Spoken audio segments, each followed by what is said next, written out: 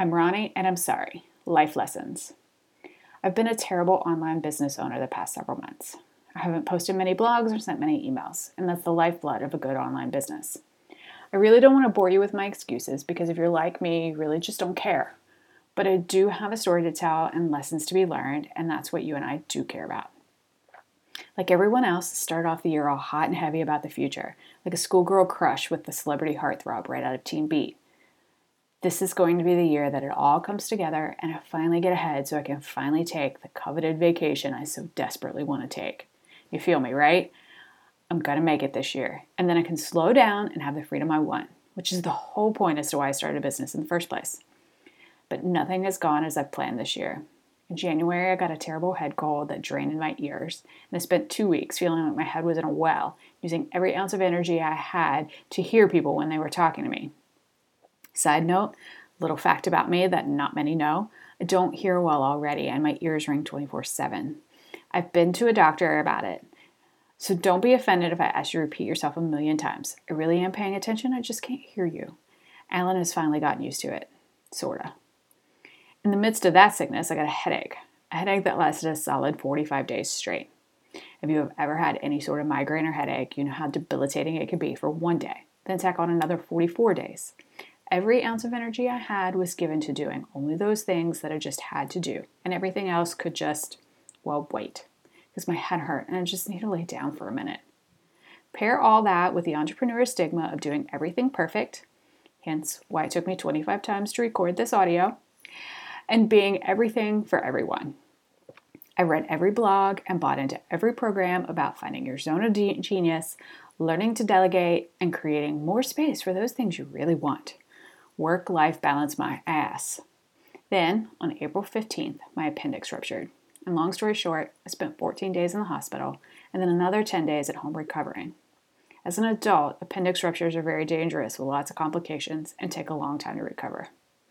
Did I mention this included my 10th anniversary of my 29th birthday in the hospital? Where on my birthday, I had to have a procedure to put 2 drainage tubes in. One was literally a pain in my ass. Everything stopped.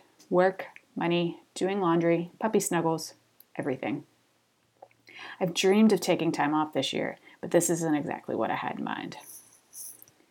Laying in a hospital bed for 14 days watching daytime TV, there was a lot of HGTV happening in those 2 weeks, does give you time to think. You think about big things like, what's the meaning of life? And then you think about the little things like, did Alan clean out the cat's litter box? I thought a lot about my work and my business because I knew as I laid there no money was coming in and I'm racking up a bigger bill by the day. My little adventure in life has already taught me a few things. 1, build a business, not a job. What's the point? Why start a business that stops if you are out for any reason? You shouldn't. I'd be the first to tell any one of my clients that building a business that stops when you do is just bad business. All you've done is given yourself a job. You might as well go work for someone else and not deal with the stress, and hopefully get a little health insurance, which, by the way, I do, thank goodness. You start to create a new perspective on what you want your life to be like. I definitely didn't feel good enough to work on anything. It was all I could do to get out of bed and go to the bathroom and walk around the block once or twice. Your appreciation for things in your life take on a new meaning. Health, friends, family, laughing, food, strangers. Number 2. Get help when you need it. You learn to ask for and take help. I'm very independent and self-sustaining, and asking for help is super duper hard for me. I've been working on that, but now I was forced into a situation where I had no choice but to ask for help, and lots of it. I had to ask my dad to wash my hair for me. That's pretty humbling. Number 3, work smarter, not harder. No one can deny that I'm a hard worker. And I think we are taught from an early age that the harder we work, the more reward we will benefit. But as I've grown into an entrepreneur, I'm finding that working harder is just working longer and being more busy. It doesn't actually equate to dollars in the bank. Working smarter and making better decisions gives you more bang for your buck because time is money. And the ROI on working smarter has a higher profit margin.